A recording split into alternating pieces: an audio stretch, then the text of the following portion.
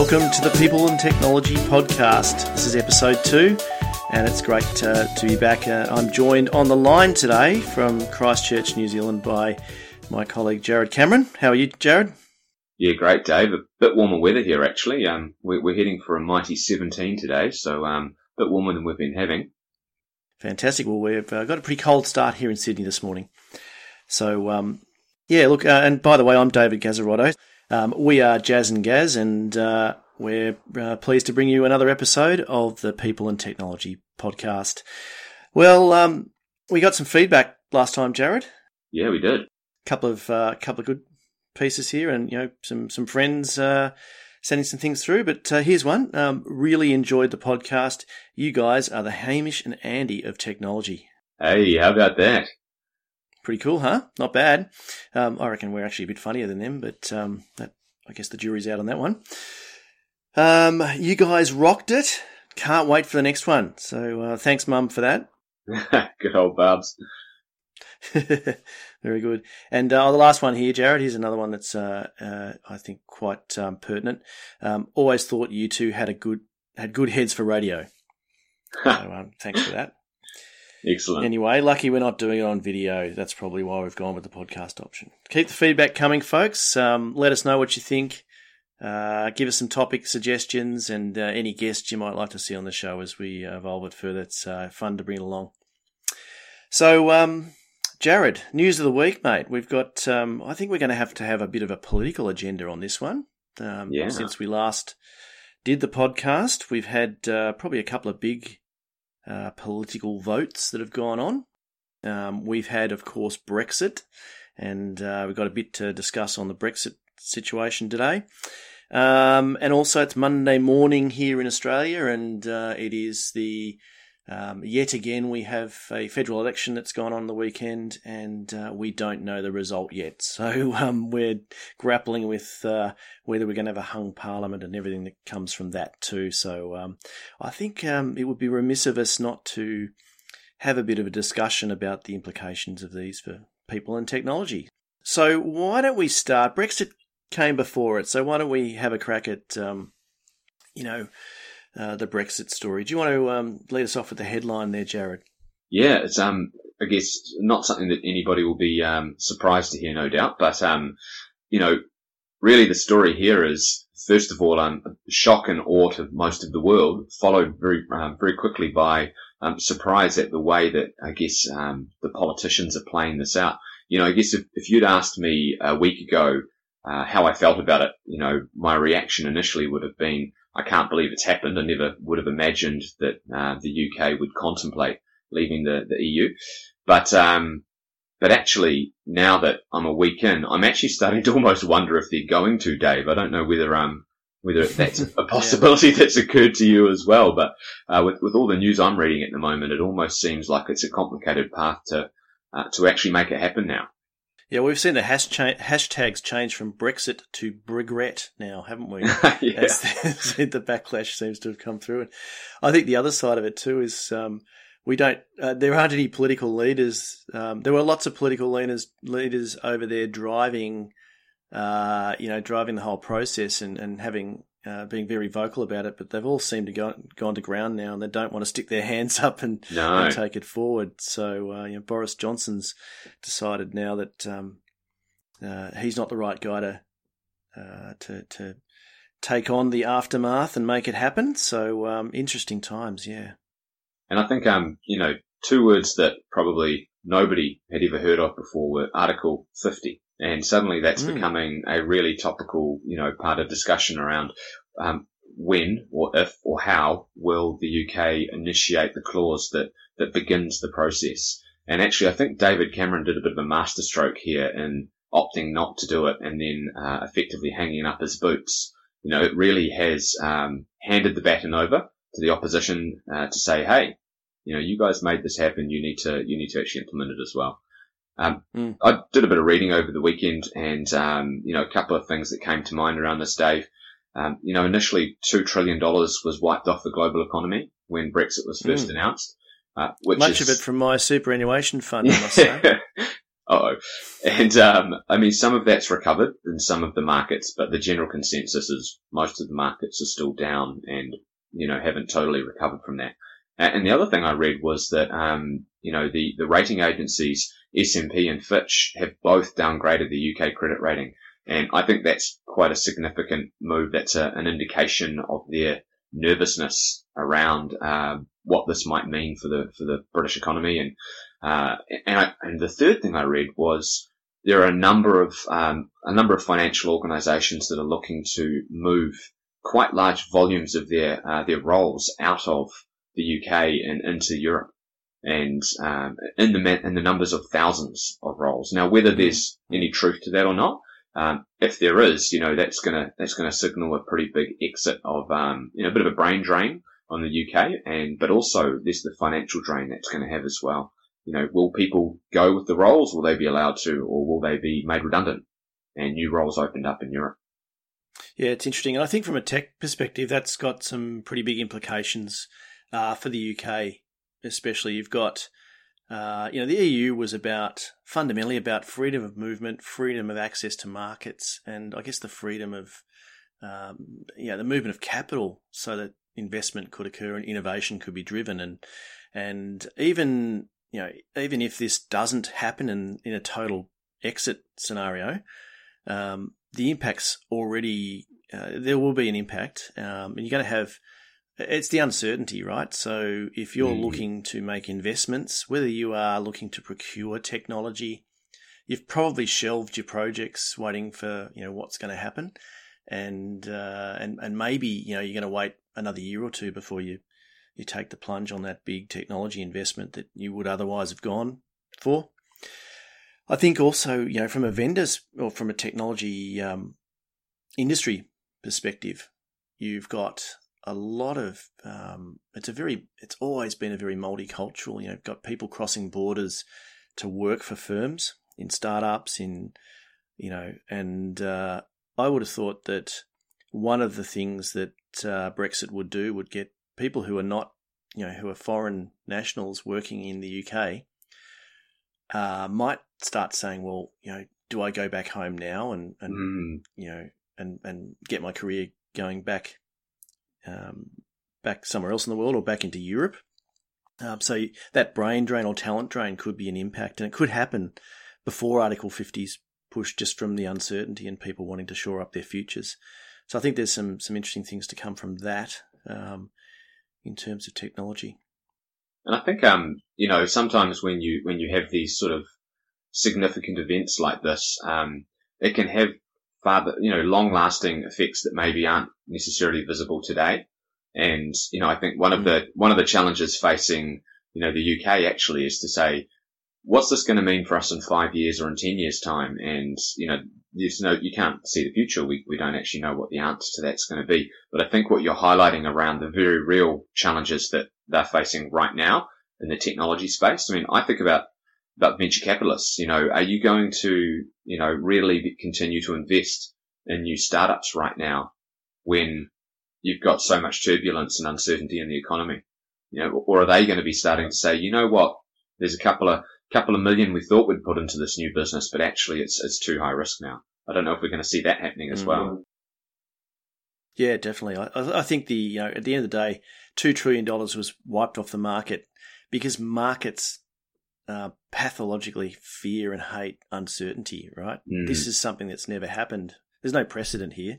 So, as this plays out, it's that uncertainty that will impact a lot of what happens. And momentum's a funny thing, right? So even if there isn't a total Brexit here, and there's some form of hybrid that's negotiated as they go through that process, there will be damage done on both sides of the channel. And I guess Britain's going to have to work pretty hard to make sure it doesn't suffer some significant ramifications from this decision. Dave, you a minute ago you were talking about, just wanted to jump onto something you mentioned around the whole concept of the EU being around freedom of movement and around really that whole concept of breaking down borders. how do you think technology has played a big part in facilitating and making that possible? Yeah, good question, Jared. I think technology really has been the instrument to accelerate globalization. I guess globalization has been the economic and political story of the past 30 years, hasn't it? And it's been technology that's really given rise to that. We've seen the internet era, the rapid advances in digital technology, communications technology, the fact that, you and I are in different countries now collaborating on this podcast, is evidence of technology enabling the breaking down of barriers and frontiers. And I guess, this has been a really interesting one, because what Brexit's about, if you want to get, go up sort of the 30,000 feet level, it's really an attack on globalism, isn't it? It's, fundamentally, this is the politics of this were around immigration more than the economy, and this is a bit of a sort of rise up of the disaffected lower and middle classes who want to, as they perceive, control their own destiny, stop foreigners from coming in and stealing jobs. That's the mindset around it, and I think that's this Brexit is an attack on globalism. And for us in the technology space, globalization and technology are intertwined, and so I wonder whether could you view it as technology has been the cause of this social fragmentation that leads to something like this? Well, it has shrunk the world, hasn't it? Technology is, even at its most fundamental level, if you think about the speed in the aviation industry that they've been able to improve, aircraft, and therefore the price of travel has reduced. Literally the physical borders are no longer as major as they used to be, but let alone the digital borders. And, I think Brexit has shown me one thing in particular. It's shown how much, in the case of the UK, border security is such a big topic for them. And, I think if you look at border security in the context of technology, it starts asking the question of, are there borders in the world of technology? I think we see some in the line of work that we do. One that comes to mind is, we see a lot of organizations struggling with the concept of where their data is housed, and whether that's in their country or in other countries. I know you speak to a lot of senior level leaders that have concerns about that, don't you? Yeah, absolutely. I think there's still this it's not really confusion, but there's this the juxtaposition between the physical and the virtual in that regard. Yeah, we still have this. We're organised politically as nations, as states, and that's a very physical construct. Yet, technology or the internet it has a way of getting around those boundaries, doesn't it? So, do we create the virtual world to be a mirror of the physical world in that sense? Are we trying to put borders up that stop the transfer of data between sovereign nations or whatever the construct is? That's happening right now already. You look at what happened with Russia at the end of last year, and they passed legislation that says data on our people has got to live in our country physically. So, they've drawn their line in the sand, and you look at the safe harbor agreement that previously existed between the US and the EU. And, the concept there was they actually wanted to do the opposite. They wanted to make it possible so data could be shared between, multiple countries, and there'd be some kind of, I guess, guiding principles or common rules around how that data would be shared and accessed. Interestingly, that safe harbor agreement has effectively been, crossed off the record, because the feelings from one side, from the EU, was that the US had too much control, too much access. And so there's been a new agreement that's been struck, which is called the Privacy Shield. And sounds pretty similar, Safe Harbor, Privacy Shield. And this one's around more transparency around the way that the US government can access data from people outside of their own country. So, I think this is a hot debate that's going on right now, and it's probably something we need to devote a whole podcast to, really, isn't it? Yeah, I think so. It sort of conjures up for me the old, and this is probably showing my age, but Get Smart. It was my favourite show of mine. The old cone of silence, when they needed to get some privacy around their communications, they would drop down the cone of silence. So I think, where cybersecurity is an aspect of, it's fundamental now, because that's one of the biggest threats we have is no longer the physical threat to one another. It's that cyber threat. So, yeah, I think it'd be really cool to get an expert rather than you and I to talk about that topic. So why don't we throw it out there to see if there's anyone out there who wants to jump on a future podcast and give us a bit of a down and dirty on the world of cybersecurity. I think that'd be pretty funky. Yeah. So, look, I think one of the things this also conjures up, we were sort of touching on it too. It's this, technology enabling, bringing the borders down in the social world. So, social media is, has really enabled people to connect in ways that were not able to be done in the physical sense. Even the world of pen pals, when I was a kid, in class, we would write to pen pals in various parts of the world, and that was all very exciting. Now it's all instantaneous messaging, and so has this sort of globalization driven by technology driven this sort of social movements and enabled the sort of rising up of groups that perhaps didn't have a voice previously to affect social and political change like they have done with this, for example. It's definitely provided a forum or a place for people to quickly communicate about anything that's going on. I mean, a couple of good examples here. Recently, there was a beach in New Zealand that was up for sale, and it was going to be sold to a private person. It was going to be locked down so the public couldn't access it. And this is a really good example of a social media campaign that went absolutely viral and crazy. And literally, a guy was sitting around with a friend one day and said, we should really save that beach, but, no one's going to do it if we don't get a lot of investment. So, they started a crowdfunding campaign that hit the news, it hit social media, and literally it just asked for every Kiwi to chuck in $20 or $50. And, I put in $50. And they exceeded their target, and they successfully won the bid to buy this beach back. It's a piece of land that probably 99.98% of people that put their money in will never visit. But it's the concept that we were able to have this kind of conversation going on online around the fact that actually a lot of people wanted to save it and were prepared to financially fund it. And that kind of thing couldn't have happened previously. It wasn't easy to facilitate that kind of conversation and that kind of tracking of the information. I think the other place we've seen this recently in relation to both Brexit and the Australian election is these technologies are actually making it more possible for people to get connected on the topics that are current, such as we're seeing MPs reaching out to individuals personally and saying, I'm the MP in your area, this is my personal contact information, reach out to me if you feel like having a conversation.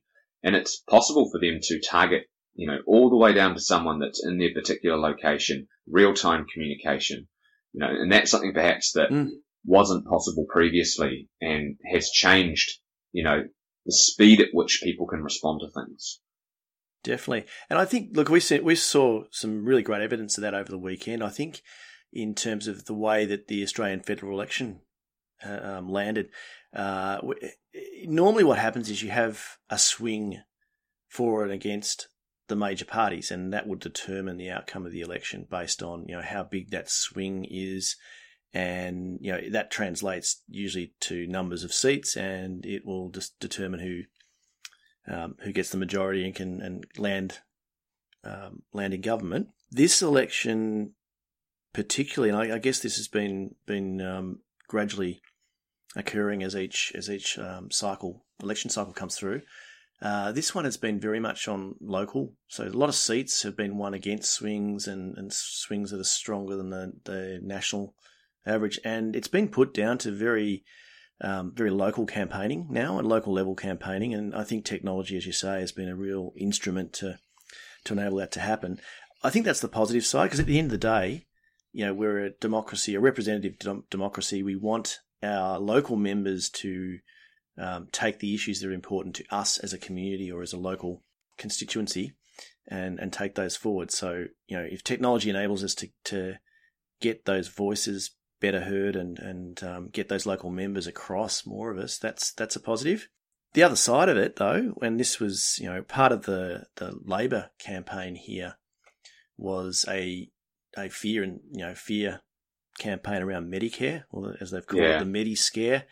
And they used technology to drive messages, and they were very negative messages. And they were called out by a couple of independent pundits too for being essentially lies.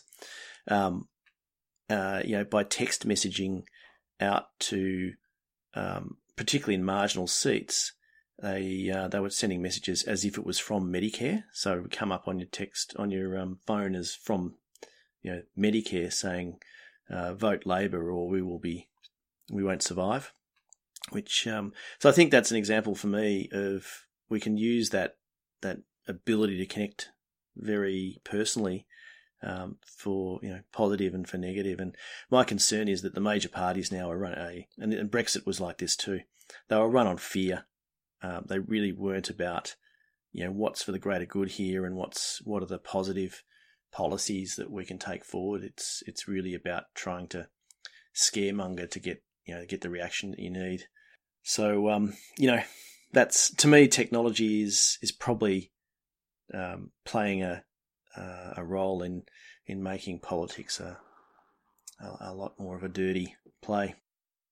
I think you're right. And do you suppose that if we're seeing this play out at the moment, in general, are we seeing the same thing in terms of technology having this real personalised connection with people? Are we seeing that happen with organisations as well? So does that same sort of experience reflect in your work life as it does in your personal life, do you think? Yeah, I think so. I think a lot of things, we work with a lot of HR departments, right, and around the people and culture space. And I think one of the things that we've seen with social media, for example, and a lot of organisations have grappled with, and most of them have got there now, with how do they manage the use of social media and what employees say, and the policy and stuff around that. When it comes down to it, what we've found is in organisations, social media becomes an amplification of culture. So if you've got a toxic culture in your organisation, then you're going to see that play out. On social media, you'll see people on Twitter, negative, and you'll find potentially instances of bullying occurring on social platforms and the like. So I think there is a parallel there. I think we're seeing organisations probably getting more insight into what's going on because technology's enabling them to see deeper in their organisations. So I think there's an opportunity there definitely to try and to understand that better and make adjustments. I think the other thing, Dave, is that we see a lot of organisations that are starting to experiment with social in their organisation. So starting to bring in the social technology platforms to make it possible for, they always refer to breaking down the silos and embedding their corporate culture, and that's the sort of language they use. But I think it's more just about facilitating and enabling more communication, more collaboration. And we've seen the rise of some products like Slack, for example, which is, really just about facilitating the immediacy of conversation. It's really the replacement of email in some regards for many organizations. And I think this is going to become more and more and more common and more of an expectation for the average worker that, the experience they get on the outside world, outside of their work around personalization, real-time feedback, being able to keep up and connected with people all the time. I think they're going to expect to see that in their work as well. And as a result, as we've seen with some of these elections, that can bring a rise to it being used in, negative ways as well as being used in positive ways. Definitely. And I think there are some parallels there to what you see in I guess, the social context, whether that's in communities or whether that's inside organisations. You're finding the voices of people perhaps that didn't have that voice. So in organisations where perhaps the industrial era, hierarchical command and control mindsets really stopped you from having a voice unless you vocalised it up the chain of command. Social's broken that down. You can be, the lowest ranking person in an organisation now and have influence because you are connected socially and build relationships online. And those are becoming much, much more powerful mechanisms of influence. And I think organisations now are starting to understand that there is the hierarchy of an organisation, and then there's how influence actually works. If you're listening and you're thinking, you're going to be heading on down a path of getting some social technology, there are some things that we come across on a regular basis that, are either things to watch out for or things to be aware of. I think one of the things is, we've talked about this in the past, where really social technology amplifies your culture. And if you've got a culture that, is already afraid of, their managers, or already has this concept of kind of trying to protect the knowledge that you have, it's going to play out tenfold inside social media. And, I think a lot of people feel that a social tool might help them to fix their culture, but the reality is it's just going to give their culture a voice. And so I think that's one thing you've got to be aware of. And you can't really control social media. And, when you try to control it, people won't use it. Yeah. It comes down to trust, doesn't it? It does, yeah. Yeah, and I think that kind of groundswell, the voice of the people, it's becoming more and more apparent in all aspects. Yeah, I was going back to Brexit. I saw there was a news story on the ABC last night, actually, that was interviewing some folks in the street of a town in the West Midlands in the UK, and one pundit, one punter actually, put it quite nicely. He said, the GFC was caused by the rich and it affected the poor. Brexit was caused by the poor and it's going to affect the rich. And he said it with a bit of glee. But it highlights the fact that there are social movements here that are able to affect change in ways that couldn't have been contemplated, without real uprisings, like civil war type uprisings. This is so I think there's some good in that, but I also think organisations have got to try and understand, they've got to tap into that groundswell and seek to work with it rather than try and control it and corral it. I think that's probably the parallel I'd take there. And the big lesson in that space is the Occupy movement, that we are the 99%, or, really that the rise of the Occupy movement over the last couple of years really came from social technology. It was possible for people to say, let's get on board and do this. And the more that people ignored it, the longer it lasted. So, I think that's probably a good lesson, and Brexit could take that lesson as well. You can't ignore the fact that more than half of the UK have signalled that they feel passionately enough about the problems that they want to leave. So they've got to address that. But, the question for the next 6 to 12 months will be how they go about doing that. And I think that's something that, we can check in again as a bit more information comes to light on whether, how Brexit is starting to play out and the impact that's having on the technology industry. Absolutely. And I think some stage in the next 6 to 9 months, we might have someone have formed a government here in Australia too. So that would be helpful. You can only hope. And we talked a little bit about NBN last time and the impact of which party actually takes things forward. So, these are not insignificant issues here. Look, Jared, I think we might have just exhausted the time we have this morning yet again. So. Good conversation once again. I hope in the weeks to come that we'll be able to move away from politics and get more down and dirty in the world of people and technology. But always good to get your views. Appreciate you taking some time out to connect with me this morning here, as I do all of you out there listening to this. So thanks again, Jared. Thank you, Dave. And look out for us again in the next couple of weeks. We've enjoyed spending time with you this morning. So until next time, this has been the Jazz and Gaz Show, talking people and technology. See you again soon.